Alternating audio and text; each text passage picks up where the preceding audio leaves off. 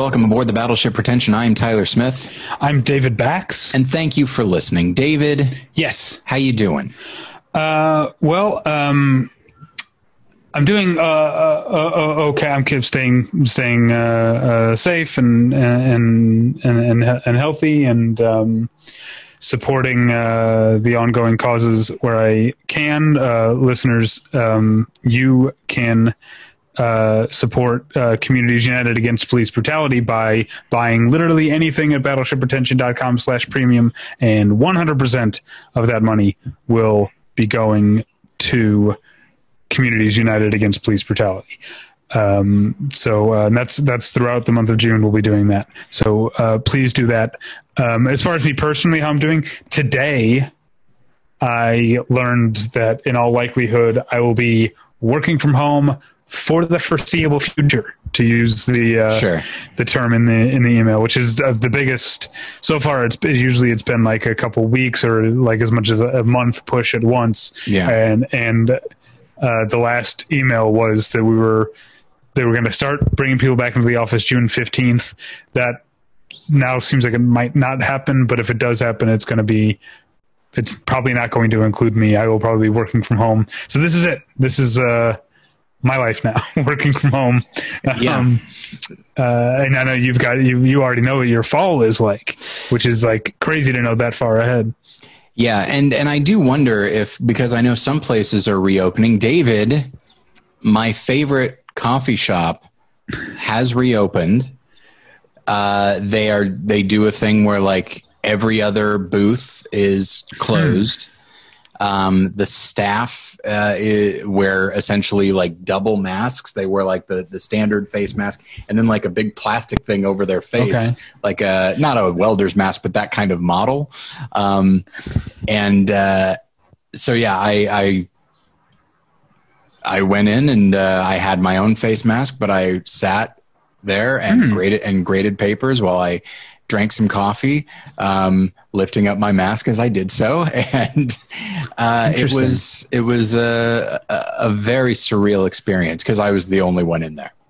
Oh, well, that's probably safer. Sure. I still don't feel like I'd be okay with going and sitting inside somewhere. Now that I have considered going to a restaurant that we know, and we know that the way it works out is that it's outdoor seating. You enter into the outdoor seating so you can maintain social distancing the entire time. The only time anyone might come as close as 6 feet would be your server, who would be all masked and gloved up. So we've considered doing that, but I don't know that I'm yet at a place where I'd want to go sit inside. Admittedly, if the place had been full or I mean, as full as it can be, I probably would not have, honestly. But I walked in, saw that there was nobody, and I was like, all right, I think I can live with this. And then I took a spot sort of in the corner there. And it was quite nice. But once again, a little bit surreal. I felt like I was doing something wrong, even though legally I wasn't. And it's like, oh, I don't like this feeling. But yeah, but with places like opening, I was starting to wonder if like, okay, well, maybe my fall won't be this. Maybe they will open up campuses, but at the same time, like you open up a campus that you're opening a place up. Granted, it's spread out a little bit, but you're opening it up to thousands of people. And it's like, yeah, I guess that is different than small restaurants. And so, yeah, my guess is that I will be doing this once again in the fall, this remote teaching thing. But the thing I wanted to talk about was to go back to the other. We got the pandemic. The other crisis is ongoing unrest against racial injustice and police brutality. And we had a few days ago, by the time you're hearing this, almost a week ago, Blackout Tuesday, which was a thing that a lot of people apparently, I guess, did wrong. There was a lot of confusion over how to observe this. I took it to mean that I wasn't going to post anything. If I was going to post anything, it was going to be a retweet, preferably of someone of color or something like that. But I think I mostly just like read Twitter and stuff and didn't actually post anything that day. But it brought up the question, like coming out of Blackout Tuesday, and even so during the past weekend when all of the protests were happening all over the country, I was tweeting, quite a lot and reading Twitter a lot and retweeting a lot because I was feeling very angry. And that weirdly, like, donating my money helped me feel better in a real way. Tweeting angrily helped me feel better in a very short-term, sort of superficial way. But it does have longer-term effects physically and mentally. But yeah. But the thing that I kept, I would like scroll through Twitter and everything was about this, and then every once in a while, it'd just be someone being like, "Check out these ribs I grilled tonight," and be like, and I'm like, yeah. It's like that Kyle Kinane bit about Cheddar Bay biscuits. Yes, that's. Is that available as a premium episode? Because he did that bit at a Battleship Retention live show. I'm trying to remember if that's one of the ones that you can get as a premium episode. No, I think our live shows we just posted in the stream. Like, people didn't have to pay for those. Well, if you can find that one with Kyle Kinane, you can hear that very funny Cheddar Bay Biscuits bit. It is a good bit. Yeah. But so that was like crazy to me. Like the whole weekend, there's nothing I was posting that wasn't about what was going on there. But coming out of Blackout Tuesday, I have had this like, what is the etiquette for posting? Like, I've posted links like to a couple of our like podcasts or just stuff on the website a little bit, but I'm mostly still trying to stick to more relevant stuff. But also I'm trying to remember that like Twitter isn't the entirety of my life. If I spend hours of my day, or if I spend hundreds of dollars and then like an hour or two of my day, like reading about or watching movies by Black filmmakers or doing things for that are like have social justice in mind. If I tweet one dumb thing about the earthquake, does that undo all of that? I don't obviously, think it does. No. In my I recognize like we do want to try and be sensitive, and we want to try and recognize that there are larger things going on than like the random thoughts we might have about a movie or about like some other event. Mm-hmm. But at the same time, like. And I realize that I'm in a place where I can afford to say this, but just like there's just so little grace for people right now. And granted, there are some people for whom maybe right now there shouldn't be any grace. So I get, but at the same time, when it's people who are genuinely trying to engage, and then every once in a while they say something that doesn't have to do with this, mm-hmm. It's like. It's okay if you immerse yourself in this thing, which is understandable because we're dealing with injustice, and it is a deeply heartbreaking and infuriating issue. And so on one hand, you want to be a part of it because it is a vital part of the conversation culturally. But at the same time, you and I have talked about both off and on mic, our own mental health, and sometimes allowing yourself to have thoughts that aren't 100% this thing is. But you don't have to tweet those thoughts. Not necessarily. I mean? Not necessarily, but at the same time. I mean, I'll admit that like a lot of me and Natalie's conversations are about what's going on, but mm-hmm. then we also like make a drink and play cards, like to unwind. Yeah. But I guess. I guess I just want to maybe try to balance. Like I'm someone who tries to always be aware of the privileges that I have. I feel like the past week or so has really made me think about it just constantly. Definitely doing what I can with the fact that I have a decent and steady job means that I can donate money where I can, and not only donate money, but I can also support Black creators, Black businesses. Natalie and I have been going over. There's been so many resources out there. Just Google it, like here's a bunch of black-owned restaurants. And our friend Jesse Thorne, who runs Put This On, they posted a link of black-owned menswear retailers. I bought a shirt from Post Imperial made of recycled material.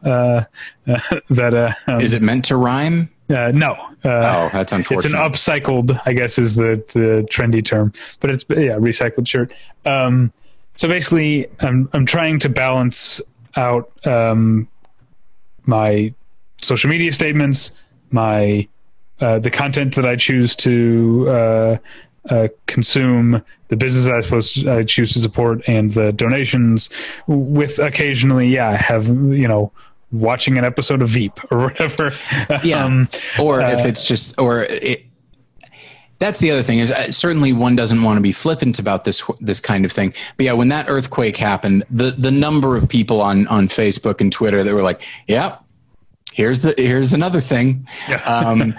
That was the commonality to those tweets and status updates and that kind of thing.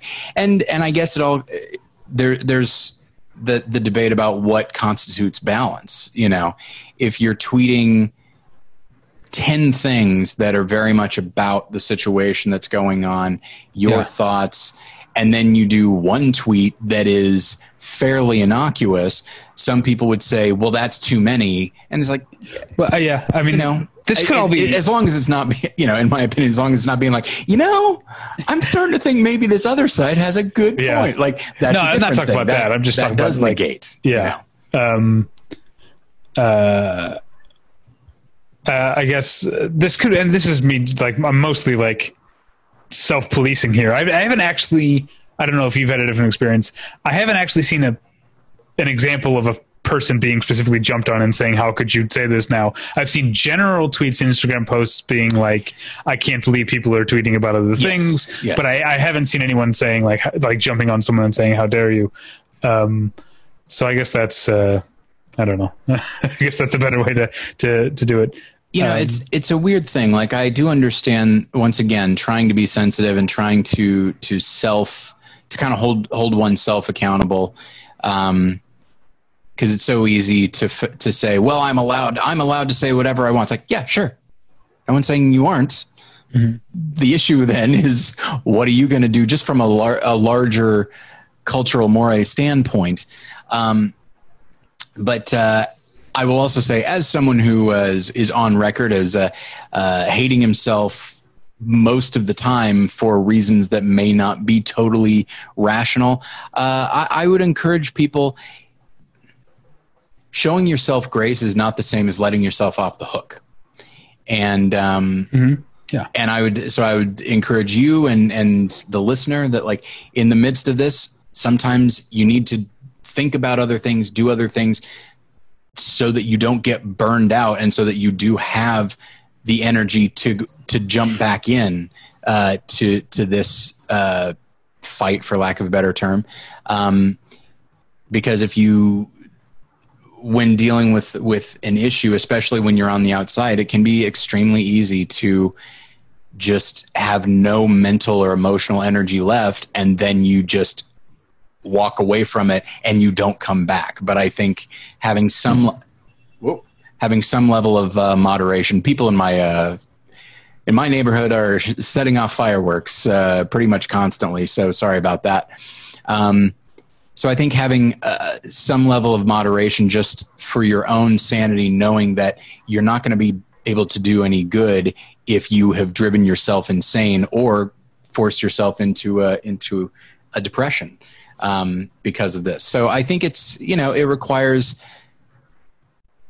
a lot of self-knowledge and what you need as a person in order to be most effective in the things that you do, whether it be in your marriage or your career, or in this case, trying to take a stand and engage in a way that can be helpful.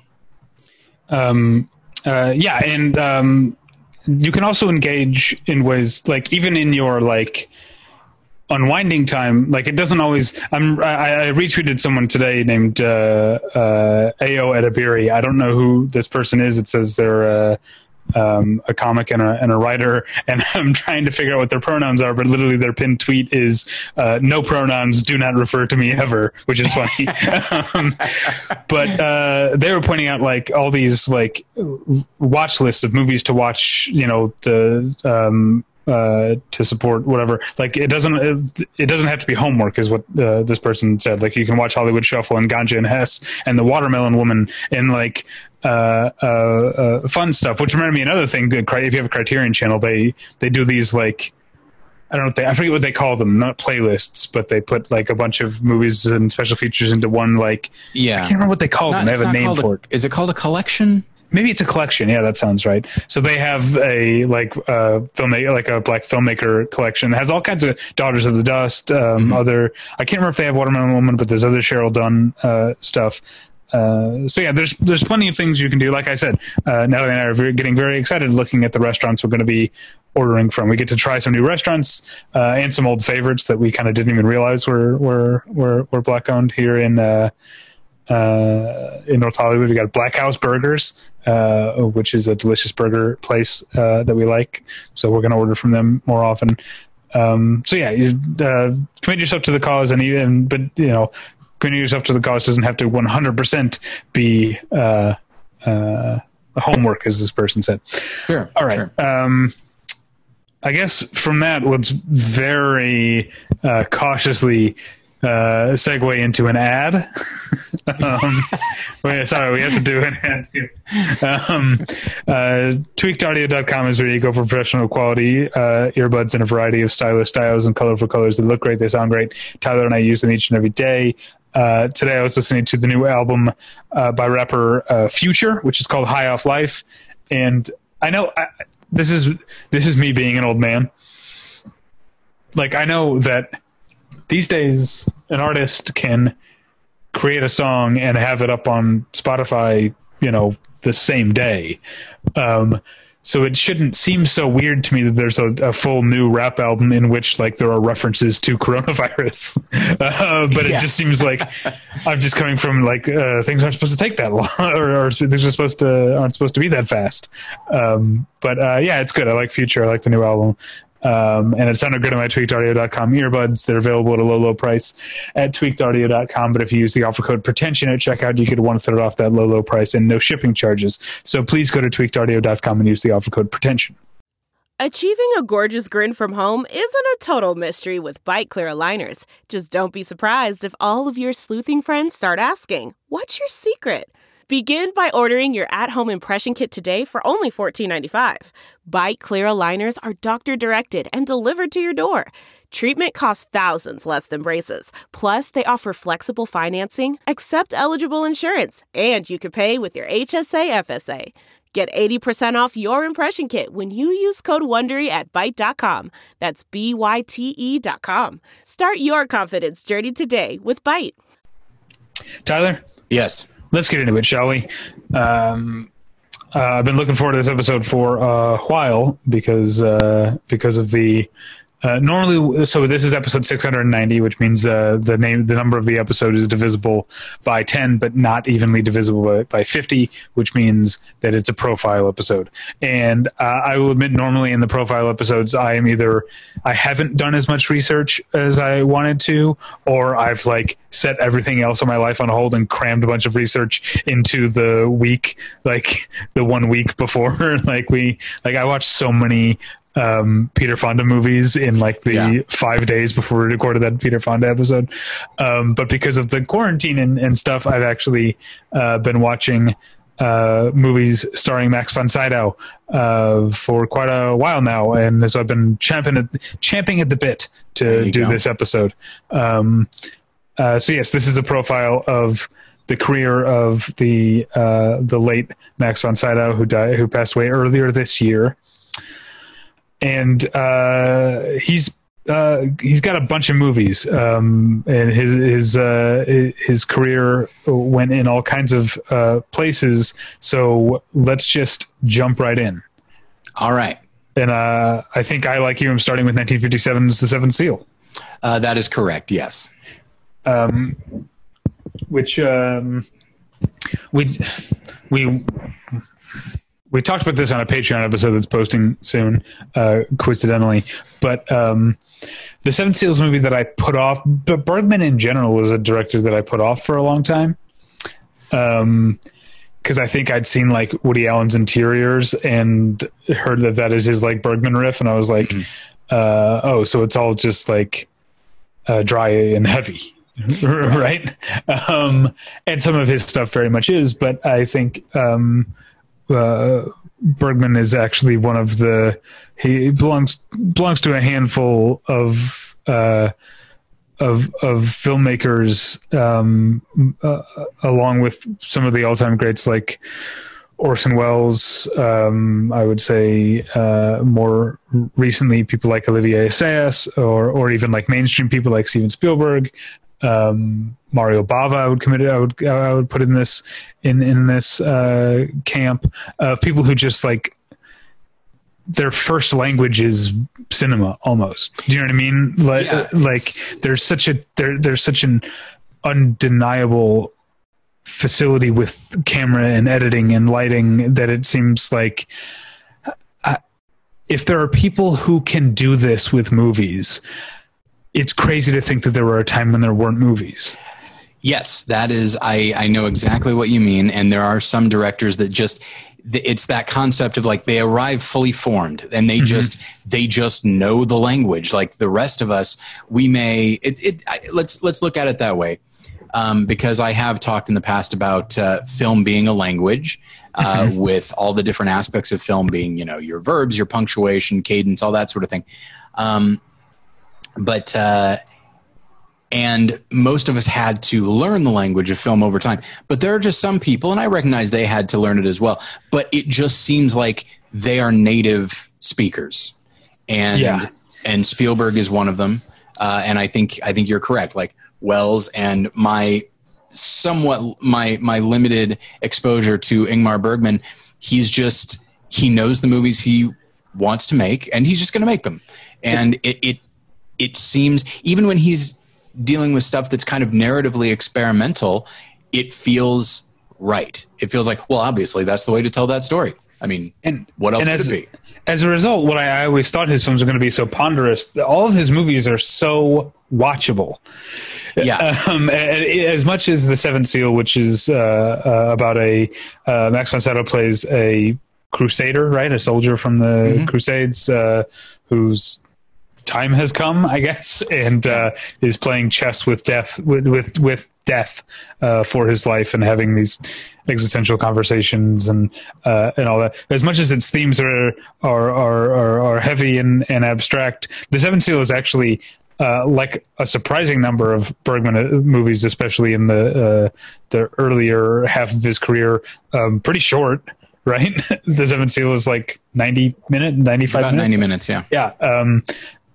And sometimes very funny, and always fun to watch. And that's and then the other thing, I guess, for me coming to Bergman late is that, or coming to Bergman late means that I came to young Max von Sydow late. Being the age I am in the film fan I am, I knew him from some of like the 90s and 2000 stuff that we'll talk about later in the show, in which he was always very physically imposing, and I can already tell, for me at least, physicality is something I'm going to be talking about a lot in this episode. But it was so strange to me because this was the first young von Sydow that I saw, to see him so hale and hearty, which I think is part of the irony of the fact that he's dying here. But he's a soldier, and his physicality. I feel like there's a couple directors that he worked with a lot, and one of them is Bergman, and I think Bergman often gives us a version of von Sydow who seems like he could run a mile at the drop of a hat. Like he uses his physical stature, because von Sydow was very tall. Yes. And his voice went with that, like the fact that he had the voice of a tall person, if that makes sense. And he uses that, Bergman uses that for as a source of energy, I think. Yeah. And he could run a mile, and the whole way he'd be wondering why he's doing that, why he's doing anything. Because that's the other thing is, when I think about Max von Sydow, he was a tremendously good actor, but what I would say is there's only one thing I imagine he could not play, which is dumb. Which is actually, I guess, kind of ironic considering that in Extremely Loud and Incredibly Close, he literally doesn't talk. I mean, dumb as in unintelligent. That like, this is, he just, whether he's playing a protagonist or an antagonist, like he just exudes intelligence, and I would say a specifically thoughtful and maybe even introspective kind of intelligence, no matter what he is doing. Whenever he is in a film, regardless of the film, I definitely feel like, okay, that's the smartest guy in the room, but it's not like he's a know-it-all kind of smart guy. It's not, E.G. Marshall or anything like that. Yeah. E.G. Marshall, right? That's who I'm thinking of. I think that's who you're thinking of. 12 Angry Men? Yeah. Yeah. Yeah, it looks like an egghead. Yeah, exactly. And there could be a certain haughtiness to him as an actor that he played into because of the types of roles that he played. And so it's not that there's often a certain humility in the way that Max von Sydow played characters, even playing powerful villains like in Flash Gordon or Needful Things or something like that. There is just this unassuming quality to him, so that like he's intelligent without being a know-it-all, and he could give the impression of decency even when playing imposing characters, and he could also be quite imposing. It was really he was such a unique on-screen presence, because he could embody all of these things that were contradictory. That's how he could play Jesus and Satan over the course of his career. You know what I mean? And that's something that not a lot of actors could do convincingly, but you just as equally buy him as a villain as you would the biggest hero, you know? But anyway, I've already said a lot of, I've said a lot of what I will be saying, but like, as I've been thinking about his movies, as I've been watching performances, that's sort of this decency and humility and intelligence. Right. And I think, if you look in his eyes, there's often like a certain sadness. And that's definitely something that you see in The Seventh Seal. Like, this character, what frustrates him is not that he is dying. What frustrates him is that he is dying having so little clarity on what life was all about. And there's an anger there, but more than anything, there's a real heartbreak to his character that really, we take our emotional cues from him in the film. I realize we can't spend this much time on. Yeah, but it's okay on the first one. And we won't spend much time on. Also in 1957, he appeared in Ingmar Bergman's Wild Strawberries. It's a one scene roles. It's been a while since I've watched it, but that's my understanding. Is Wild Strawberries is kind of a road trip movie, and he plays a gas station attendant in one of the scenes who gives the professor, played by Victor Solstrom, free gas to sort of like pay him back for all his kindness over the years or whatever. It's a nice little scene, but I can't say I remember much about it. But it also is interesting to see, again, you've got, compared to Victor Kjellstrom, Max von Sydow's character is youthful. Mm-hmm. And again, it's just, I guess I should get over it, but I discovered Max von Sydow in reverse. And so seeing him as youthful is a little bit striking. There is still, though, when you look back at him when he is young, there is still a certain cragginess to his features. Oh, sure. Okay. Well, yeah, he'll start. I mean, we're getting ahead of ourselves, but he'll start playing older than he is by the end of the 60s. Yeah. But here, even even the early '60s, the next film on my list, I'll probably getting ahead of myself, but he's the head of a family with older children, and so, but we'll talk about that in a moment.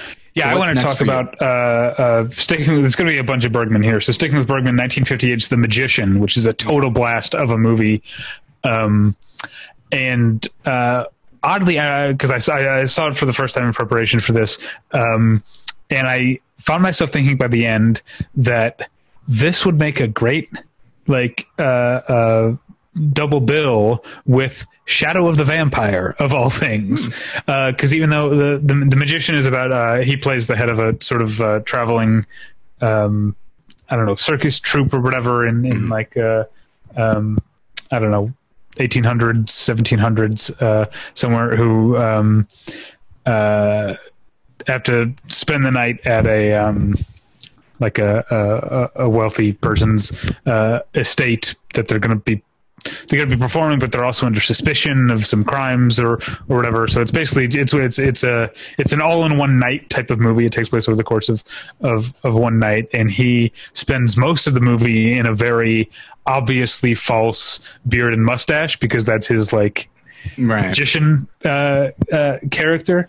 But a lot of the movie has to do with is about how these, I don't know, artist performer types clash with the more traditional folks, both the rich folks and their servants, with whom they spend most of the time. And there's some question among on the part of the officials, the aristocrats of the town, as to whether or not he actually is a magician, and he's very intentionally coy about whether or not what he does is real. And I think that's where the Shadow of the Vampire thing came into me, is the idea of someone through some sort of artistic or expressive pursuit. There's a folly to trying to capture actual reality in that. The best you can maybe approach reality by coming at it sideways with these illusions or in a film, but it's hard to actually pin down the entirety of truth in a magic trick or a movie about a vampire. But The Magician is also a lot of fun. It also has a surprising amount of horror. Again, there's Ingmar Bergman again. I guess thinking of him as the guy who inspired Woody Allen's Interiors, I was surprised at how versatile he is genre-wise in watching a lot of his stuff. And there's he made more than two, I would say more than one or two horror type movies in his life, and The Magician has some horror stuff in it. I feel like his sensibilities would lend themselves to horror pretty well. Even in the next film for me is The Virgin Spring, 1960. That's not a horror movie, but it would certainly inspire horror movies, and I think that's because at its core, you're dealing with some really horrific concepts. Well, let's first. I quickly want to mention that The Magician also stars Bibi Andersson, who's another Bergman go-to. But yeah, let's jump into the Virgin Spring, which I feel like maybe I think this has to go up there in the pantheon of greatest final scenes in the history of movies. Ever. The scene that the movie takes its name from is at the end, and I was so blown away by the way the movie ends. But yeah, here this is the movie you were talking about, I'm guessing, where he's a family man, but it's medieval times. I feel like people had kids at he was a father at 13. But he's a loving and pious father, who's the only thing I knew about the movie going in was that it was the inspiration for The Last House on the Left, so I knew it was going to happen, and it is shockingly close to the last house on the left, which I've never actually seen, and I don't particularly want to. Yeah, you don't need to see it. Yeah. I think one of the things that I like about The Virgin Spring, from the standpoint of looking at Max von Sydow as an actor, he plays the character. Again, this is a character who's fairly decent, and is immediately, like, after the events happen, and maybe I'm reading into it, I don't know, but which could probably be said about any discussion of an Ingmar Bergman film, but the idea of he's questioning, like, I tried to do all the right things. I tried to be a good man, and that might actually have made me weak, and it might have made me a target. And perhaps if I had lived a different life, if I had made different choices, if I had embraced different values, maybe this wouldn't have happened. Maybe I've let my family down by trying to be a good, sort of passive, trusting person. And, it's one thing if I get hurt because of that, but now I have allowed my family to get hurt, and that is unacceptable, which is why I think he's operating not purely from a place of vengeance or even justice. I think he's operating from a place of shame and feeling like he has not done his job as, the patriarch of the family. And so I got all that from, granted, what the character is doing, but I think what von Sydow does with the character, like, there is a lot going on there. This is not purely, you can't do this to my family, I will do something to you. It's so much deeper than that. There's such a brokenness, not merely because, oh my gosh, my family has been hurt. It's, am I responsible for this? It's an entire worldview being shaken. And I love the movie in general, and I think his performance is extremely powerful. I also wanted to mention, after I read this, after I watched this, I went and read just some excerpts from reviews, like, at the time, and reviews mentioning how like uncompromisingly violent the movie is. And it's like, it is upset. Like, there's a murder where, like, a person is murdered, and then the shot just, like, goes on with the dead body there. Like, it's upsetting, but just in terms of what we're now more accustomed to in non-screen violence, it's funny to think of people clutching their pearls at this. Yeah, especially it's like, hey, would you like to see the film that was inspired by this? And then that person obviously would have some kind of heart attack or something. Yeah. Okay, but, so moving on to still Bergman, 1 year later, Through a Glass Darkly. So one thing that, like, so the character in Seven Seal is a soldier, and the other one's a traveling performer, and this guy's in Virgin Spring is a farmer. And Through a Glass Darkly, we actually get to see, even though he's still his imposing physical frame, he's more of like an academic. He wears, sweaters and eyeglasses type of thing here, and he plays I'm forgetting the it's Harriet Anderson. He plays the wife of Harriet Anderson, and they're spending a weekend at the sort of beachside island home of her father, and her younger brother is there, and it's, for a lot of the first half of it, it's kind of just like a hangout movie. They like you see even though the von Sydow and Harriet Anderson are adults, and even her younger brother is essentially an adult, they like write and put on a little play like kids for the father, like as a birthday present to him. And then like a couple of them go out on a boat, and a couple are hanging out at the beach. It's kind of a hangout movie, but and there are hints early on, but you realize that Harriet Anderson's character has some sort of I don't know what to call it, schizophrenia or something. You realize that everyone's kind of always on edge because they never know when her next sort of episode will be. And in the second half of the movie, it tilts more toward her being the main character, and so you experience the movie's so beautiful. It's such a great use of locations, such a great I'm assuming patience with the light and the weather, because they didn't have as much color timing and digital intermediate and stuff. They didn't have digital intermediate back then, so they couldn't just change the color. I mean, it's black and white. They couldn't change the shade of the sky. Every shot is incredibly beautiful, but they also become much darker. She ends up hanging out in a part of the house that's kind of falling apart, that is supposed to, I think, reflect what's going on in her brain. And Von Sydow's character is very compassionate, I guess, and feels terrible for her, but in real Bergman fashion, you come to maybe understand that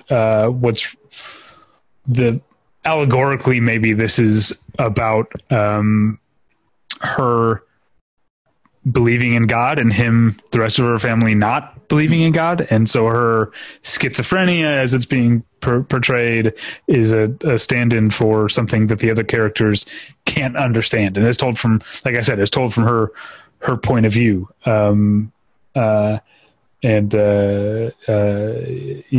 Von Sydow has a great scene in which he's trying to calm her down, but is also yelling at her. He says something no God is going to walk through the door or something, which made me think of that famous, I don't know, you're not a sports guy, but that, I forget the name of the Boston Celtics coach who had that "so-and-so ain't walking through that door" press conference, which is a weird thing to think about. Larry Bird ain't walking through that door when Von Sydow is talking about whether or not there's a God. But I'm sure that people of Boston saw Larry Bird the same way. Sure, yeah. But yeah, also, he was always walking through doors, that Larry Bird. He's always standing and walking through doors. Just like Rory Calhoun. Okay, so I don't actually have anything until the 70s. Okay, so I've got jumping ahead to, so I mentioned there's a couple of directors he worked with a lot. Bergman is the main one. The other one, though, is Jan Troell. I'm not sure how you say his last name. Troell. And I don't have much to say about Von Sydow's role in Here Is Your Life from 1966. It's a great movie, but again, kind of like Wild Strawberries, Von Sydow's character just shows up for, I can't read, it's not very long, or it might feel like it's not very long because the movie's 3 hours long. For all I know, he could be in there 35, 40 minutes, but it just seems like it's not that long. I don't have much to say about that performance, but we'll get back to Jan Troell later. 1968, back to Bergman, and maybe my favorite Bergman, because it's maybe his most overtly horror movie, Hour of the Wolf, in which kind of similarly to Through a Glass Darkly, there's a character on an island. Bergman shot on the Scandinavian, the Swedish islands, a lot. Maybe one island in particular. I don't know. Someone who's more of a Bergman expert could tell me the name of the island. But this time, Von Sydow's playing the one who's going insane. He's an artist of some sort. I can't remember, who's having trouble writing and taking it out on his wife and on the townspeople around him. There's a scene that is upsetting but also funny, where he's walking back. He was trying to paint a landscape. He's walking back toward the house, and another person from the town is comes up and is walking alongside him and talking to him. At one point, Von Sydow just loses his patience, just slaps the guy across the face.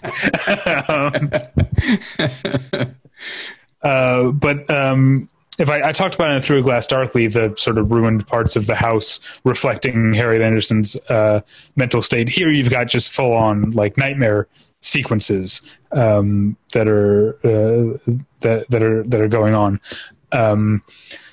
Here again, you've got Von Sydow playing someone who looks like Max von Sydow, physically imposing. He can slap a guy around, but it's a more cerebral and internalized role. But the performance, because there's nightmares that he's actually performing in, existing in, requires a more physical performance as well. So he's playing both of these sides of himself that we keep talking about. Incidentally, I would love if Max von Sydow had gotten the opportunity to say, if you're not careful, I'm going to slap you around. Like it just, I feel like he'd be able to really imbue that with depth. Yeah. But what I was talking about, him playing older roles, 1969's The Passion of Anna, which I think is Bergman's first color film,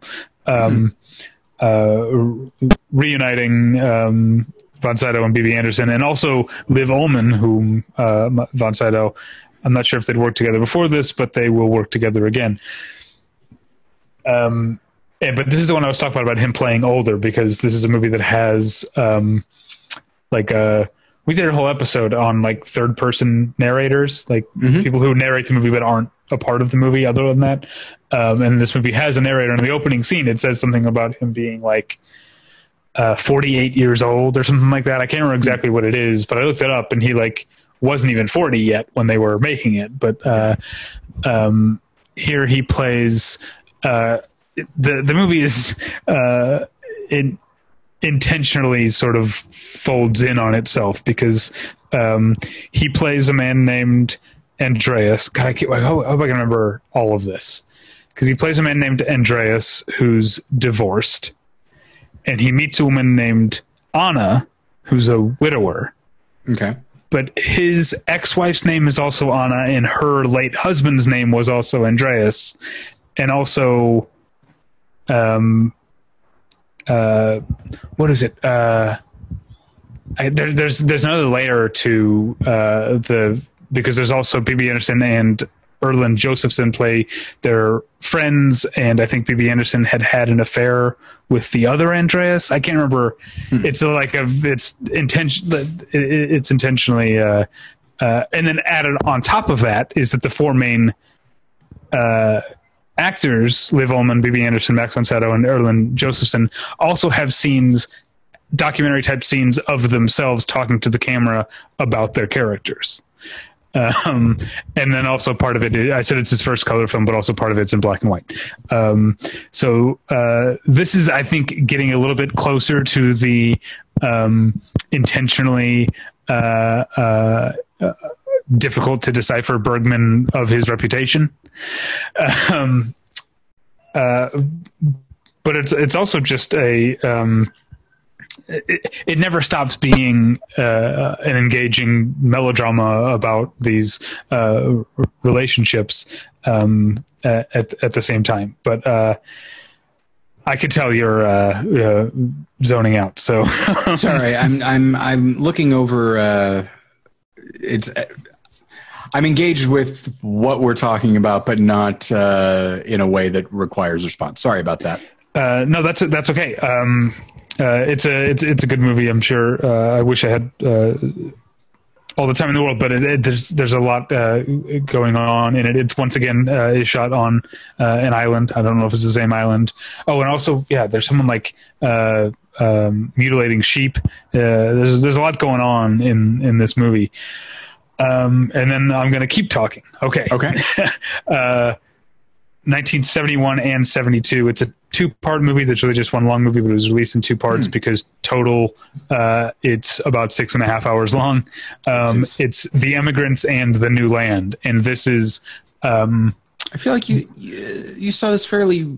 I mean, recently could be like the last 2 years.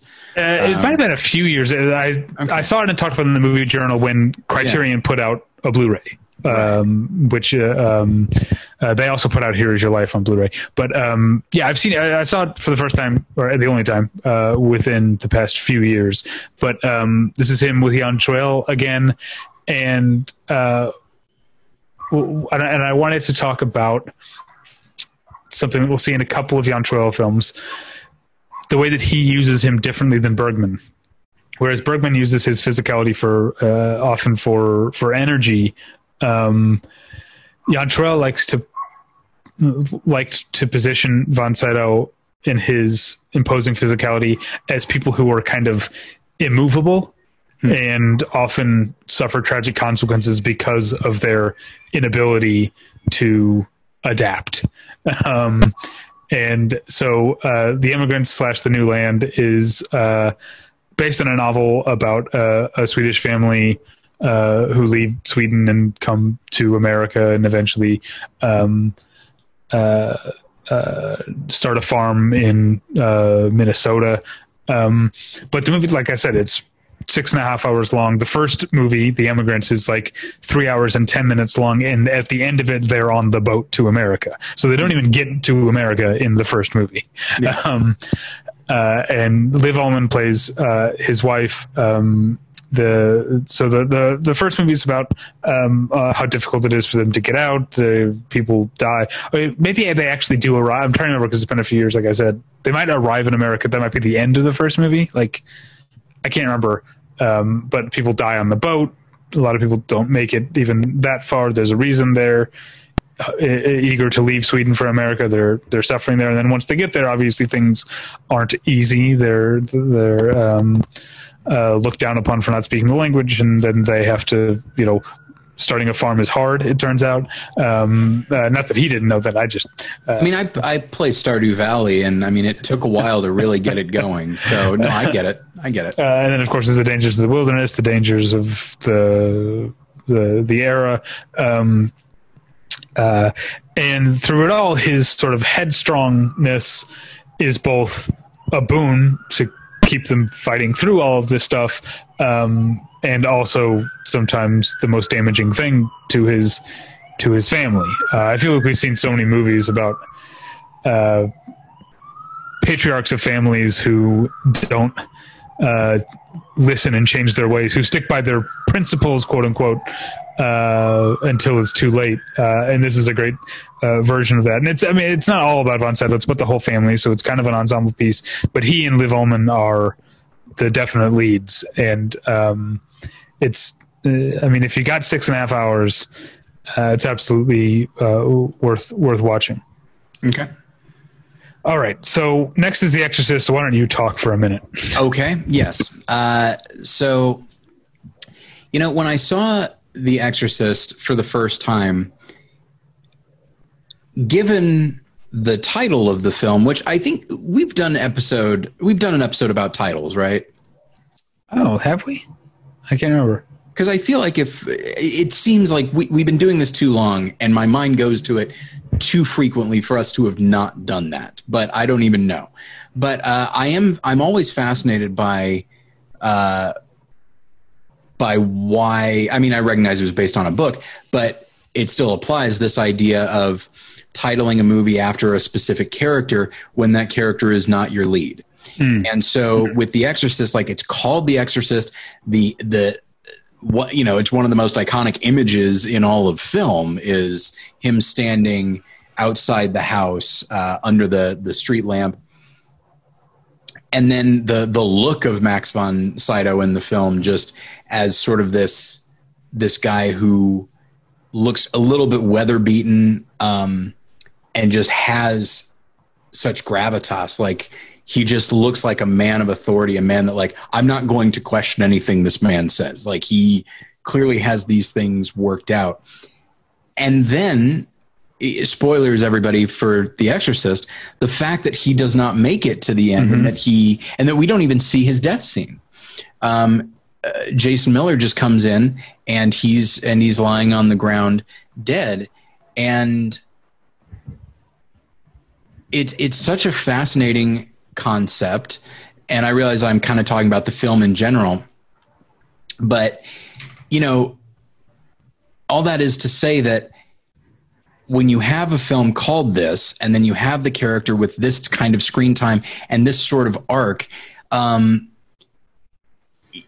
feel like you need a character. This is going to sound strange. I feel like you need an actor who has no real vanity, because it's not like it's a small role, but I feel like some actors might see it as a little bit unrewarding, you know, because he's there and he is a definite presence, but he's not allowed any like really big emotional scenes. He has some really nice quiet moments, and he really is there to sort of declare theme.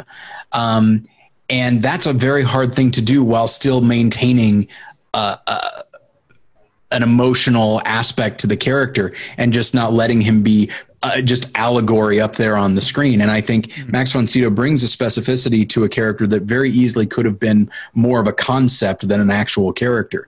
And I think going back to this idea of him, you know, the sadness of him, like the idea that this guy is sort of this weird outcast in the Catholic Church, just doing his own thing because nobody really knows how to handle him. And this ongoing feud he's had with this demon that has clearly taken a toll on him. And the idea that his faith, rather than get rattled, has gone even deeper, to such an extent that he does not despair over even the most horrendous ideas. Like it's, and again, I'm talking about the film's themes, and that he can play that while still making the character feel human is really an accomplishment. It's a marvelous performance in a movie that I think is really great. And you have very human performances with Jason Miller and Ellen Burstyn. And so that kind of frees him up to embody this other aspect, the more overtly religious aspect of the story, while once again still seeming very empathetic towards what's going on. And, you know, in those moments where he is attempting to comfort Ellen Burstyn, like there's such, like, I take solace in that character. It's The Exorcist fascinates me as a movie. I recognize it's a horror movie, but it feels more like a domestic drama to me in the way that it's executed. And he is sort of the loving grandfather who, yes, doesn't make it all the way through, but is like this source of stability and comfort. Yeah, I can't. I think for a lot of people, probably including me, this is sort of the iconic, either that or The Seventh Seal are sort of the iconic roles of his. But yeah, like when you see what he does with it, and you see the way the character looks and the way the character is written, like you kind of understand why the film is called The Exorcist and why the novel was called The Exorcist and not The Possessed, you know? And to go back to what you said about his lack of vanity, I wonder, just coming out of all the Swedish films we talked about, the fact that he's like, Sweden is a much smaller country, a smaller film industry. He's working with the same actors and the same directors, working the same actors in different directors' films. I think maybe he came to America already used to be feeling like a part of a company. You know, and that's so he's, as much as he's good at being a leading man, he's a team player. Speaking of Scandinavian leading men who come to America, I am reminded the next film for me is 3 Days of the Condor. Okay. And I'm reminded of Mads Mikkelsen, someone who in Denmark is like he's like a George Clooney, like leading man type, and he comes to America and everyone just wants to cast him as villains all the time. And so 3 Days of the Condor is a movie where Max von Sydow plays the villain, the assassin Jobert. Yeah, we're going to see him play the villain in quite a few things once he gets to the U.S. And you know what? It's interesting. I just had this weird flash that, like, it's been a while since I've done it, but we talk about fantasy casting and stuff. Wouldn't it have been wonderful to see Max von Sydow as like Hannibal Lecter? I feel like he could have done it, and I think it would have been amazing. Yeah. But anyway, sorry, go on. I don't have much. It's been so long since I've seen 3 Days of the 3 Days of the Condor, but it's a Sidney Pollack movie. It's a good movie. They talk about it in Out of Sight. They sure do, yeah.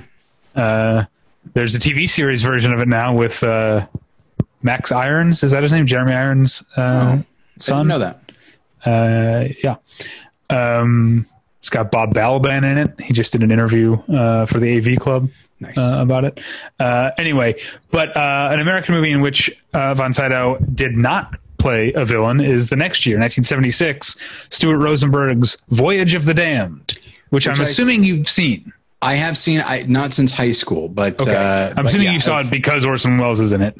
I was aware of the other actors, and it just sounded interesting to me. And with a cast that big, I was like, oh, I want to be a part of this. It takes that 70s feel of like those big like star-studded disaster movies and applies it to a true story.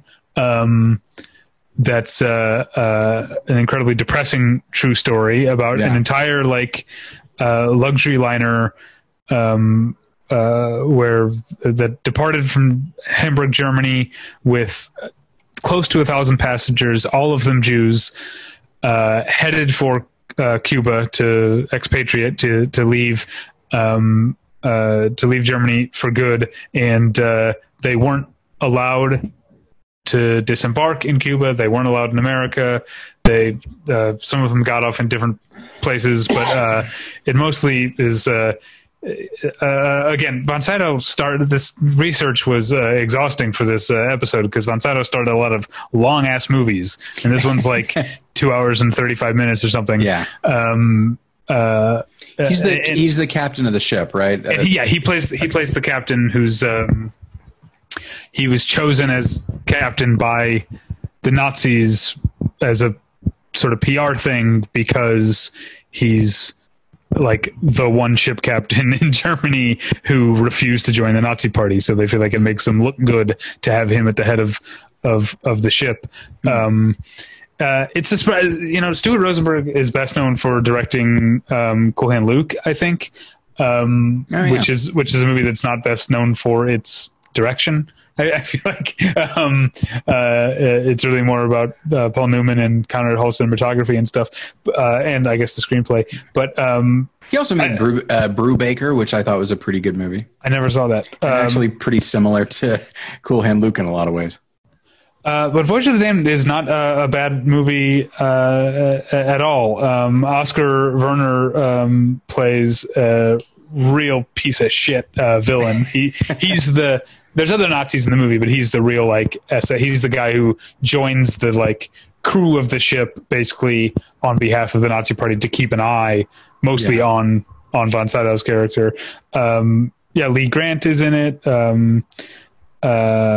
Jonathan Pryce is in it. Malcolm McDowell. Is James Mason in this? I seem to recall James Mason was in this. Is James Mason in it? Sam Wanamaker is in it. I'm trying to remember. I watched it fairly recently. I saw it like 20 years. Yes, he's in it. Okay. All right. It's weird the stuff that my mind goes to. Yeah. But yeah, like when I think about the movie, I think about Wells, Faye Dunaway, Max von Sydow, and James Mason, because those are the actors. Like when I saw it, those were the actors I knew. I would not have thought, oh, that's Wendy Hiller, or whatever. And you might not have thought, oh, that's Ben Gazzara at that age, but Ben Gazzara's got he's one of the good guys who's trying to convince the Cubans to actually let these people off the ship. Orson Welles. I feel like I would probably enjoy watching this. Like, looking at the cast, like people that I now know, like Jose Ferrer, Fernando Rey, Denholm Elliott. It's a good cast. Yeah, Denholm Elliott. But Orson Welles is so Orson Welles. There's little things in the movie that I know that he just did because he plays a very wealthy Cuban, I guess. A lot of non-Cubans play Cubans in this movie, but he plays a very wealthy Cuban who sort of has some strings that he can try to pull to try and get these people off the ship. But also he's a businessman first, and he's not going to do anything that's going to put his interest at risk. So he's kind of like a, I don't know, morally neutral character, or at least trying to be. But he has the scene where there's a father who's already has left Cuba, is German, has has left Germany and lived in Cuba, and his 2 daughters are on the ship trying to come to him, and he's trying to get, and he's like pleading with Orson Welles, and Orson Welles is like talking to him about, here's what I can do, and he's in the back of his car about to take off, and his girlfriend, he's got like this 20-something-year-old like super hot like girlfriend who like keeps trying to like, I can't remember what she's doing. She's like trying to read the newspaper or whatever. And and Zordo was talking to this guy, and then he just turns to her and he's like, "Why don't you bring your glasses?" that has to have been a Wells thing. Yeah. He might not have even been in character when he said that. He might have been talking to the actress. Yeah. All right, so that's more time than I expected to spend on Voyage of the Damned. It's not a very well remembered movie, but it's better than its reputation. It's worth watching if you've got to spare 2 hours and 40 minutes. All right, so what's next for you? Next for me, I lost my place here. Next for me is a film that I have not seen since I was young, and that is Flash Gordon. Okay, I've never seen it. A film that I have very little memory of, regardless of what friend of the show, Ian Brill, keeps pushing me towards. Like, he just keeps telling me to watch it. And it's like, I have seen it, but not for a long time. And as a kid, I did not understand what it was trying to do, that it was this throwback. One thing I did understand, and I can't talk much about it right now because, of course, I don't have a lot of specific memories, but one thing that I totally responded to was Max von Sydow as Ming the Merciless. The character of Flash Gordon, I was like, I don't get what this guy is. I thought the music was ridiculous and cheesy, but man, I loved this over-the-top villain. It was, I guess that was probably my first real exposure to Max von Sydow, but I wasn't thinking in terms of actors. I remember just being like, I like this guy. This is a fun villain, and that's the most I can. That's the most I can contribute. Except that Flash Gordon, I feel like it's thought of quite well now. I feel like it only recently got like a Blu-ray release. Okay, and recently could be in the last couple of years, like a good deluxe Blu-ray release. But yeah, it's a film that I feel like I would like to revisit, not just for Max von Sydow, but I think I'd probably appreciate what the film is doing in general now. But as a kid, that I liked a good villain, and that was a good villain. Well, he played a couple of roles like this because he's also King Osric in Conan the Barbarian, which I couldn't tell you much about. He's Dr. Kynes in Dune, which I could tell you even less about because I saw Dune once when I was in high school, just to sort of check it off my David Lynch list. I know it doesn't have a great reputation, and I don't remember thinking very highly of it at the time. He's one of several actors to have played Blofeld, and he plays him in Never Say Never Again. Oh, right. The Bond movie that's not a Bond movie. Yeah. So I guess he doesn't really play Blofeld. Yeah, he plays Blofeld, quote unquote. But then he's also delightful as Brewmeister Smith in Strange Brew. He's the villain of Strange Brew. That's one. I saw that film when I was young because my dad said, "Oh, you'll love it." And then I watched and I was like, "This is funny," but I don't think I quite understood what it was supposed to be as far as like how Canadians are, how they act or whatever. But I remember like I recognized Max von Sydow from a number of other things, and I was like, it's weird that he's in this pure comedy. It's sort of like when Christopher Lee plays the villain in The Stupids, where it's like, what? Not one that I saw. The Stupids is actually a smarter movie than I gave it credit for at the time. It does stupid in a very smart way. Okay, what's next for you? Next for me would be Hannah and Her Sisters. I haven't seen it in a long time, and it's also not. He's not one of the major roles in the movie. He's the husband that she leaves, right? Yeah, but it's unsurprisingly, Woody Allen gives him some good scenes and some really great. He gives him like a wonderful Woody Allen line where he says, if Jesus Christ came back and saw the stuff that was happening in his name, he'd never stop throwing up. And yes, that's right. And von Sydow delivers it wonderfully. And the character's name is Frederick, and he's sort of this academic, and he's meant to be seen as a little bit uncaring. And when he discovers that his wife is interested in another man, you actually see like the mask slip, and you see that he is a very emotional person who just didn't realize what was happening, and it works really well. I actually, when I think of Woody Allen films, I tend not to think of particularly emotional scenes. There are often hysterical scenes, and I don't necessarily mean funny, but stuff like Blue Jasmine, there's a lot of extroverted emotions, but I don't necessarily think of like these really genuine moments of vulnerability. But it's there in Hannah and Her Sisters from this character who you'd probably least expect to respond in this way. And I remember he really makes an impact in that movie. I love that movie all around, but I think he really does a great job within it. All right. So the next year, Billy August's Pella the Conqueror, for which he was actually nominated for an Oscar. I'm not sure. Yes. Was that, you're more of an Oscar historian, was a non-English language actor being nominated a big deal at the time? I mean, obviously he speaks English, but in the role, he's speaking Swedish and Danish. I mean, it's certainly, I don't know if I'd say it was a big deal. It's rare. It doesn't happen very often. And I mean, I think it happens a little bit more now, but I can't think, I feel like it does, but I can't think of any examples off the top of my head. I mean, like Antonio Banderas was nominated last year. Right, yeah.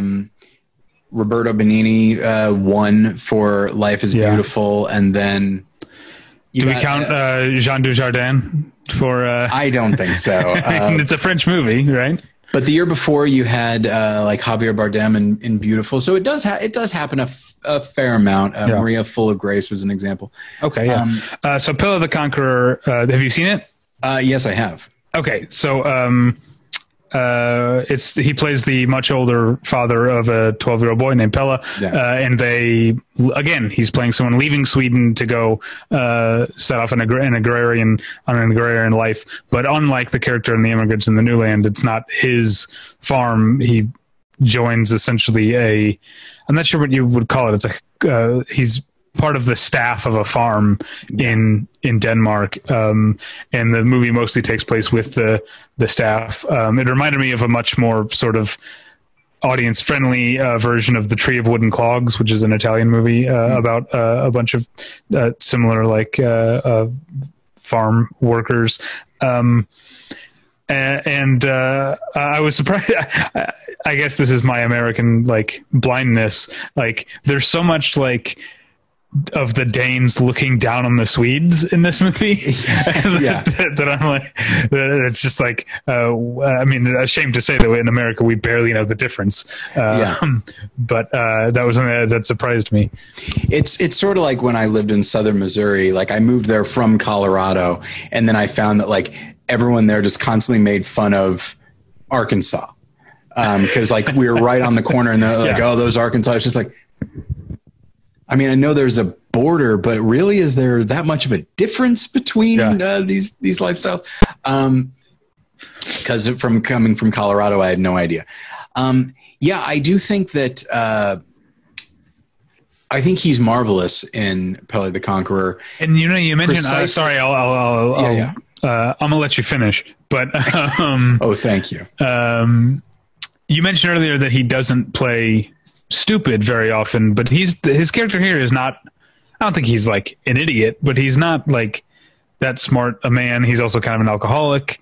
Yeah, he's a deeply flawed character, and he's a guy that doesn't have a great deal of agency, partially because of the situation he's in. I think partially because of just his own failings. You know, I feel like you don't see this type of character from Von Sydow very often. And he's a guy who I think kind of hates himself because he's just so constantly aware of his circumstances and his perceived inability to help his family.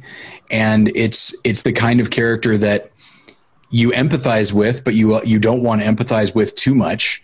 Not because you condemn them, but because you're just like, oh, gosh, I hope I am never in that situation. It's so tragic, but you also realize that it's possible that a good portion of that tragedy is the character himself. Like he's only going to be able to do so much as a person. And it's not, you don't condemn the character, but you are just, I think you are lovingly aware of his limitations. And I like the movie a lot, and I adore his performance. Yeah. He was nominated as lead actor, but as the title would suggest, he's really more of a support. It's more about the boy. Yeah. It's like that happens a lot. It's like, The Great Santini, where it really is more Michael O'Keefe's movie, but they'll go with lead for like Robert Duvall and stuff. Okay. So, then I've got Awakenings. Well, I've got a couple things actually. Okay, good. So he did the voice of Vigo in Ghostbusters 2, which is something I didn't know, because the actor, there have been multiple articles written about the actor who played Vigo being a monster of a person who made everyone in his life, including himself, totally miserable. But they picked a good person for the voice, because that voice matches that image completely.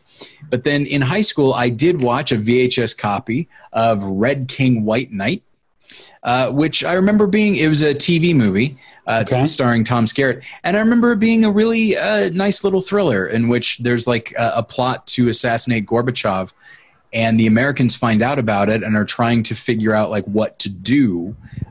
Should they make the Soviets aware of it? Because in doing so, they're revealing like, oh, we've been spying on you and we weren't supposed to. And in the meantime, Max von Sydow plays like a sort, I don't know what you'd call it, like a dormant KGB assassin who gets activated. And he's not a particularly well-rounded character. He's just there to be intimidating. And really, he sort of feels like a James Bond villain, not like a Blofeld, but like sort of Robert Shaw, just like this assassin who's good at one thing.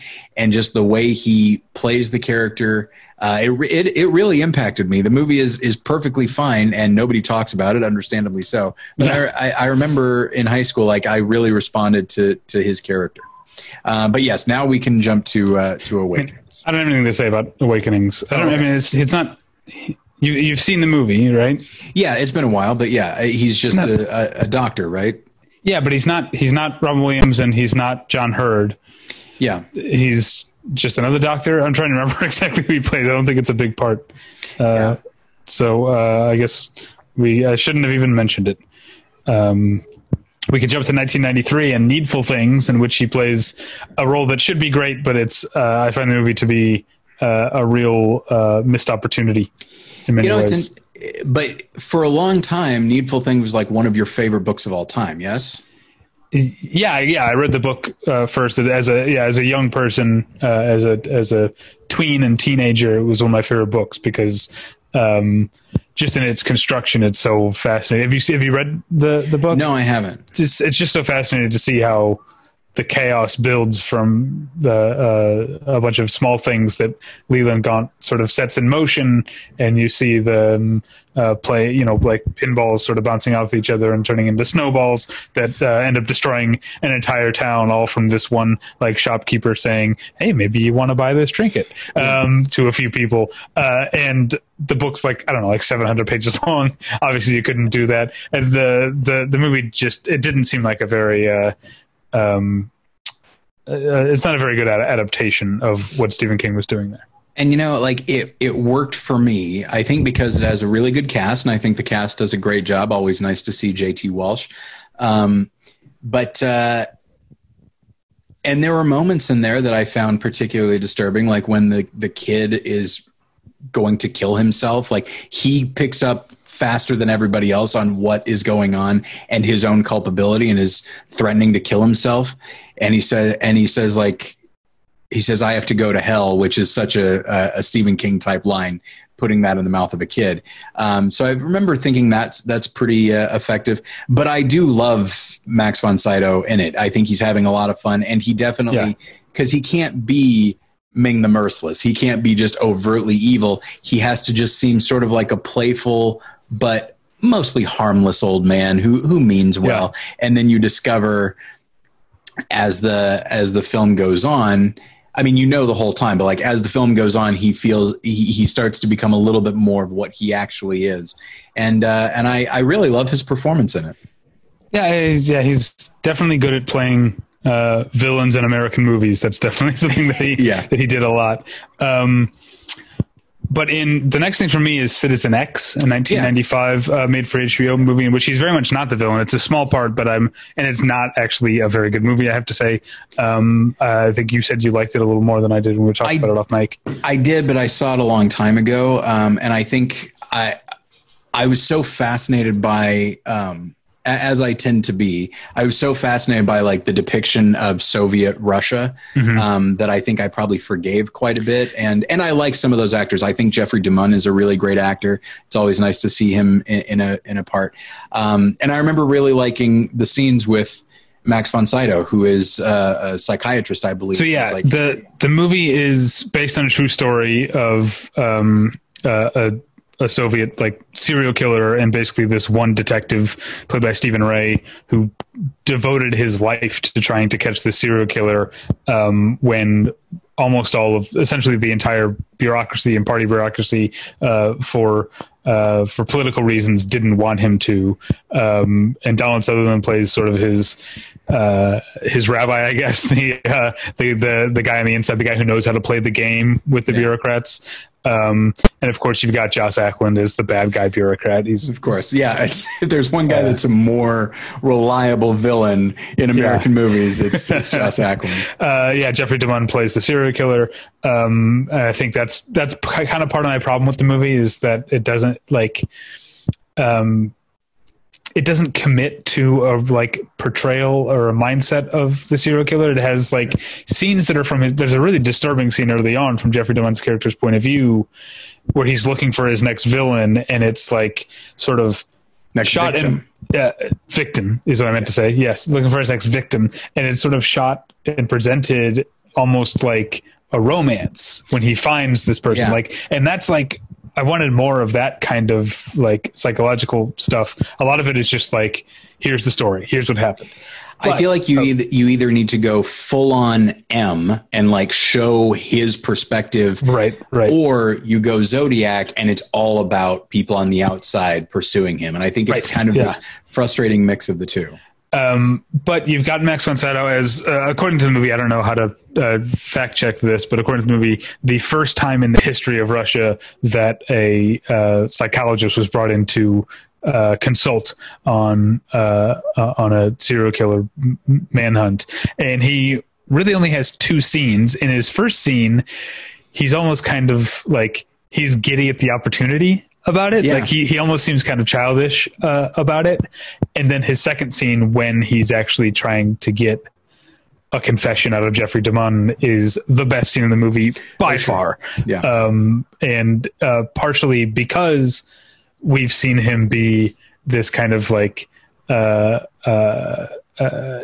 overly like boyishly eager character before, to see him suddenly talk about like, you know, these sex crimes in this heavy voice and take it seriously. And you can see how much even talking about these things is affecting him. It's a really great sort of case study in how to build a character in 2 scenes. Yeah. All right. I never saw Judge Dredd. I'm assuming you did? No, actually I didn't. Really? And I think I'm fine. Okay. I think the next thing for me is What Dreams May Come. Okay, well, I've got another 1996 movie, another goddamn 2 hour and 40-minute movie.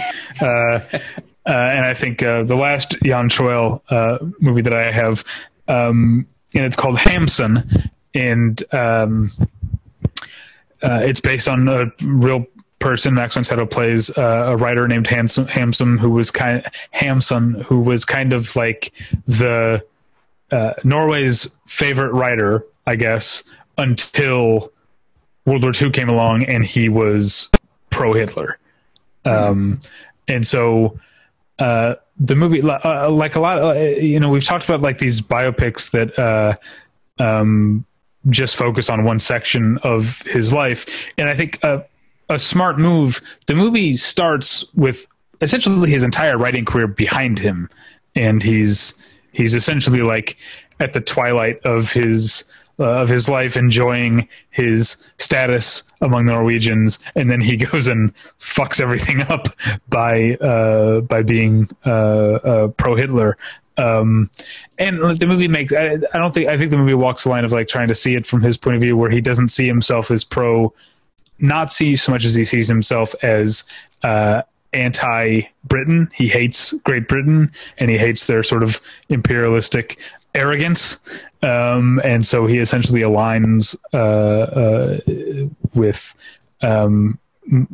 Hitler because Hitler is opposed to Britain. But it's a movie that I think, in the hands of someone like I forget the name of the guy who made Citizen X, it could have been a kind of boring and dry, one thing happens after another, just like here's a bunch of information and things that happened. But Jan Troell is very good at piecing together larger than life stories in ways that feel cinematic and larger than life, but also are psychologically interested, character based, and again, crucially, not neither condemning nor forgiving of Hamsun. It's an interesting movie. Again, if you've got 2 hours and 40 minutes on your hands, sure, to watch it. Okay, so what did you say was next for you?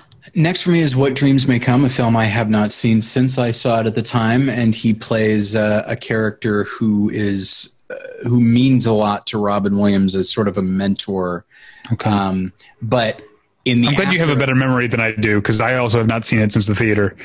Yeah, I mean, I remember the visuals probably more than anything, and they're quite astonishing in some cases. But it's a weird situation where like all of these figures from Robin Williams' life show up in the afterlife, but none of them are themselves. That like the character of Max von Sydow in life, it looks like him, but then in the afterlife, I think he's Cuba Gooding Jr. But then you see Max von Sydow, but he's not him. He's instead, I think, like a little girl. And so I remember being like, that's kind of a weird choice, but I still kind of think it's neat. And I remember really liking what Max von Sydow does. And I might have the characters sort of mixed up a little bit there. Still, but you remember way more than I do. Yeah, I remember not really caring for the film at the time, but in retrospect, I think I might like it more now if I were to return to it. And then I did see the miniseries Nuremberg in 2000. I remember very little about it, unfortunately. So the next one really for me is Minority Report. Yeah, same here. Minority Report, another villain role that I think eventually gets kind of. I've always had problems with the end of Minority Report because it gets a little too mustache twirly, I think. And they explain it twice. They explain what happened twice, and I was like, "Oh, you didn't need to. You already told me. You don't need to tell me again." Yeah, and it's Max von Sydow does the explaining, right? Am I remembering correctly? I think it's one person. I seem to recall Tom Cruise explaining to him after we've already been shown everything. Right, that's what it is. Yeah, okay. No, we got it. You don't need to do this. And I remember being frustrated by that, but and thinking that like it's a situation where Max von Sydow, his character is seen as on our side. He's on Tom Cruise's side, only to reveal like, oh no, he actually is this evil guy. I remember being frustrated. There's a lot that I love about Minority Report, but I remember being frustrated that like his character's pretty two-dimensional. Yeah, that was the thing at that time was that Steven Spielberg couldn't figure out how to end his movies, and I would agree on Minority Report and War of the Worlds, but the other example people gave was Munich, and I don't agree on Munich. I like Munich start to front, start to end, front to back. Is the saying that I'm trying to think of. Cover to cover. Yeah, there we go. From go to woe. Didn't we talk? No, that was off my. Okay. Okay. 2007's The Diving Bell and the Butterfly, which I've never seen, and I don't think I ever will. The concept of it is so horrifying to me. I don't think I'd be able to actually watch it. No, I think I think you'd actually like it more than you think. It's actually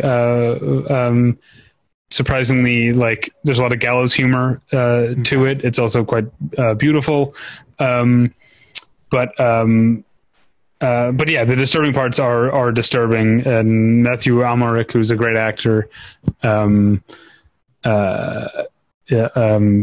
great things with very little for a lot of the movie. But Max von Sydow plays his father, who is doesn't have the same locked-in syndrome, obviously, as Matthew Amalric's character, but is ailing and is sort of wheelchair-bound and mostly homebound, too. He can't really leave. And so this is another great use of Max von Sydow's physicality, because he's a big, imposing guy, and it's sad after all these movies that we've talked about to see him not even be able to stand up, but still be sort of a source of strength, which then becomes even more sad when he starts crying on the phone with his son, who can't talk back to him. I guess everything I'm saying is probably making you not want to see the movie even more, because it's very sad. Yeah. But it's a good performance, even though there's probably 3 scenes total with him in the whole movie. Next up for me is Shutter Island, but you saw The Wolfman, right? I did, but I didn't. It says here he's in the director's cut of The Wolfman, which I didn't see. Okay. So Shutter Island, another villain, but he's great. Shutter Island is a movie I've really come around on after not liking it very much when I saw it in the theater. And me too, 100%. And I'm trying to remember who it was. Someone was being interviewed about being in Shutter Island. Maybe it was Mark Ruffalo, and he was talking about Martin Scorsese caught him just staring at Max von Sydow, and Scorsese said, "I know, right? What the fuck do you say to the guy?" Yeah, I can't remember if it was Mark Ruffalo. It was someone who told that story that I love. What thoughts do you have on Shutter Island? He's a villain, but obviously because of the revelations, it's like, well, he's seen as a villain. He's a sort of an antagonist, but turns out there's more to him than we thought. There's more to everybody than we thought. And I like that he's, in a way, you could almost see him as like a mad scientist. Ben Kingsley is the guy who runs this whole thing, but he gets his sort of his medical support from Max von Sydow, and he's the guy who's just sort of off to the side conducting these experiments, and it's not a huge role, but it's one that really works for me because he seems, again, kindly, but all the more insidious for being as kindly as he is. All right, I've only got 2 left, and they're not for a while. Yeah, I hate to say it. I saw Robin Hood in 2010. I remember very little about the film, and I don't remember that he was in it. I'm sure it's not against him. I just think the movie's totally forgettable. The character's name is Sir Walter Loxley. Isn't it Robin of Loxley? So is he I assume he's brother a relative or father? Okay. Probably, yeah. I still don't remember him. I feel bad. I did see Extremely Loud and Incredibly Close, a film that has some really great elements, but I mostly hate. And he got his second Oscar nomination for this, for supporting actor. And boy, I cannot, this is a great example of a good actor overcoming a shit character as conceived. He plays a man who, I forget if he chooses not to talk or if he just lost the ability to talk, but he's written yes or no on the palms of his hands, and that's how he responds.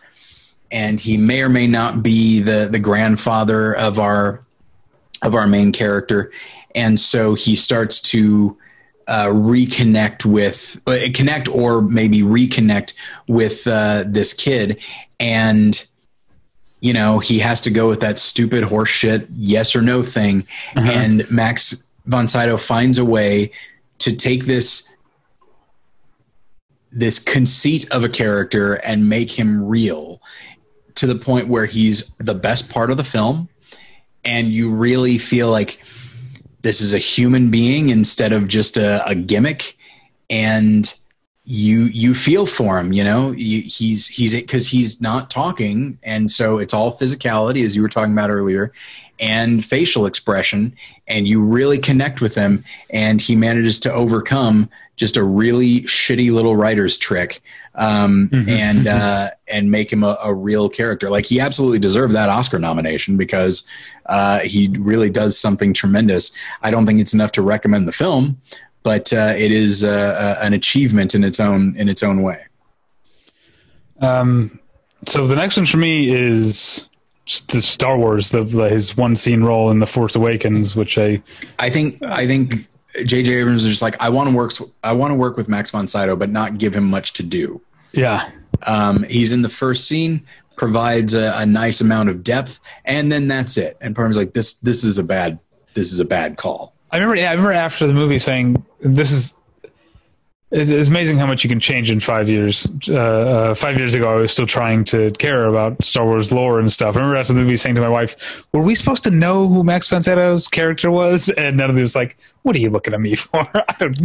She's where I am now. She didn't care about any of that. How appropriate. His character's name is Lor San Tekka. I imagine no one calls him by his name. But they got to call him something. But yeah, it's just such a nothing character, and good for him for trying to take it seriously. And he does imbue the character with something insofar as like he's able to look at Adam Driver, Kylo Ren, and just like essentially just see right through him. Like, in the midst of this slaughter, he's like, I know who you really are. And I really appreciate that. But then the character is killed, and then that's it. And it just feels like, you know, who gives a shit? It's nothing against Max von Sydow, obviously. It just feels like a waste. I only have one left. And that's Thomas Vinterberg's The Command, which wasn't called that when I saw it. It was called Kursk. Right. I actually started watching it on Netflix yesterday, but I did not get a chance to finish it. And I did not get to Max von Sydow. Oh, okay. Yeah, it's not a great movie. Yeah. It's one thing we haven't mentioned. Talk about his whole career is how many different nationalities. Obviously, he played Swedes, he played Germans, he played a Carpathian in Ghostbusters 2. Of course. And here he's playing another Russian. I'm pretty sure there's not a single Russian in the film. Yes. There are Brits, there are Germans. It doesn't make them Russians look good. It is based on a true story that didn't go well for a lot of Russians and wasn't good PR for the Russian military. Yeah. But he plays the sort of, in a way, he plays the role Joss Ackland played in Citizen X, which is he's, even though this isn't a Soviet movie, but he plays the Russian military commander who is more concerned with keeping up appearances than with the actual like safety and well-being of the people under his command. It's a true story of a Russian submarine that sank to the floor of the sea during a military exercise, and the various rescue efforts that went into it. He's only got a few scenes, but he's got one of the standout scenes of the movie that's way late in the movie. You obviously wouldn't have gotten to it. That's just a great actor showcase where you've got Colin Firth as like the head of the British Navy meeting face to face with Max von Sydow and being like, we will help you. And Max von Sydow basically saying like, no, we don't need your help. And Colin Firth basically saying, no, you do. Those people are going to die.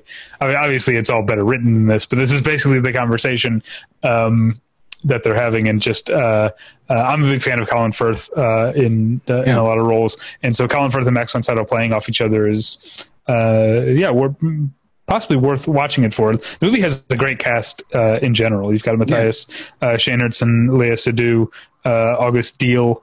I feel like there's some more people in there, but those are the main ones. Yeah, I mean, I saw enough of it that I will probably finish it and then talk about it when we do our next movie journal. But yeah, I mean, it does that thing. This has nothing to do with Max von Sydow, but it does that thing where it starts out in one aspect ratio and then extends to this other. And part of me is like, after a certain point, that just feels like someone trying to be clever. Yeah, and I think I would have appreciated it more if it had started wide and then moved in, because now they're on the submarine. Yeah, that's true. But two things about that. One, without giving away too much about my job, movies that change aspect ratios are such a pain in the ass. Something I'm dealing with right now is annoying. Just pick one. Just pick an aspect ratio. But the other thing is, I saw this at TIFF in 2018 when it was called Kursk, and the Scotiabank theater, which is where most of the press and industry screenings are, and some of the public screenings. It's a 14 screen multiplex, and they don't do any masking for aspect ratios in that theater, which means that the screen is just a big sort of 185 screen. And when it goes to scope, you've just got black bars at the top and bottom like you would watching it on your TV. But because this movie starts 185 and goes to scope, the whole opening section of Kursk was a small 185 frame in this bigger 185 frame. It was just like it looked like a little postage stamp. It was still plenty big, but yeah. I thought it looked ridiculous, but also I kind of enjoyed knowing how much that bothers certain cinephiles. So I kind of got a kick out of that. But yeah, the changing aspect ratio thing. I don't know. I'm trying to think of examples where it's done well. I know I think Grand Budapest does it okay. I like Kill Bill. Kill Bill Volume 2. Yeah. Yeah. Mostly I'm all on the one hand, I'm a huge fan of like these rarer aspect ratios coming back, sure. Like multiple movies being in 1 through 3 and 166, and even like The Lighthouse being 119. I'm all for that. I'm not saying don't do I'm not saying don't venture outside of the 185 and 239 world. Just pick one. It'll make it so much easier on people down the line, who have to get your movie ready to be on some streaming service where the person who watches it doesn't care what the original aspect ratio is, and is just going to be confused and complain. Well, and that's the other thing is, I would say I'm a little bit savvier than other movie watchers. And so when I was watching it on my TV and I saw that it was like, essentially a box within a box, I was like, right, exactly. I was like, okay, I see where we're headed. This is going to change. Otherwise it would fit up.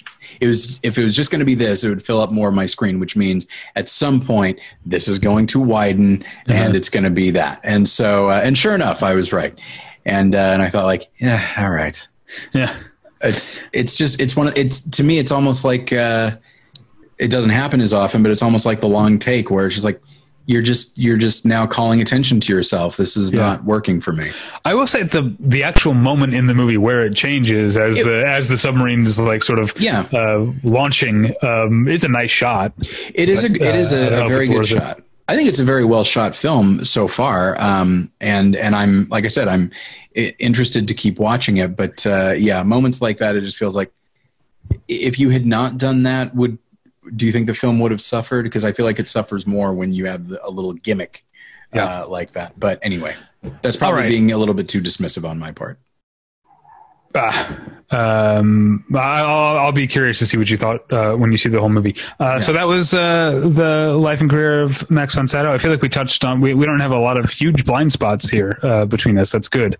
We're not going to get angry emails like with past profiles. I didn't see Winter Light. I know. Yeah, Winter Light is one that is a big one.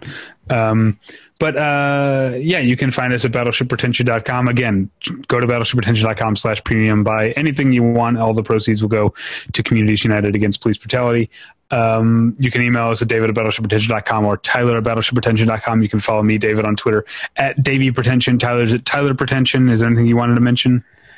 Yeah, so obviously there's my documentary, Real Redemption, The Rise of Christian Cinema, which is available on Faith Life TV. And then also there's a new website called The Light University, which, yes, I recognize sounds a little cultish, as someone pointed out to me. But anyway, it's sort of like those masterclass type things where you can pay for a class, and so they reached out to me to put together a film history class. So if you go to thelightuniversity.com, you will see my film history class. It's 4 videos, 6 hours.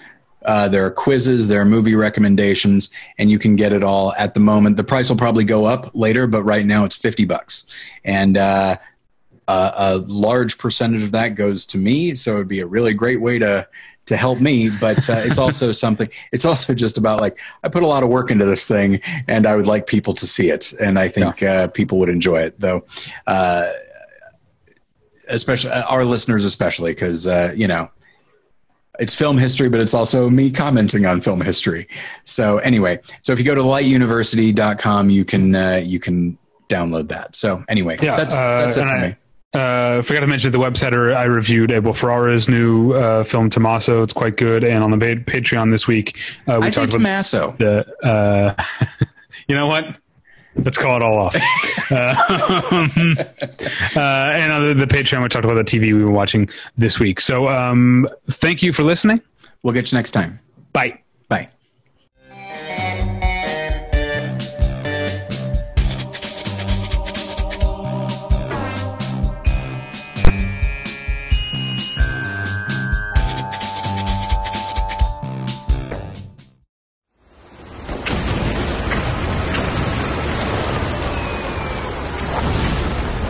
This program is a proud member of the Battleship Pretension Fleet.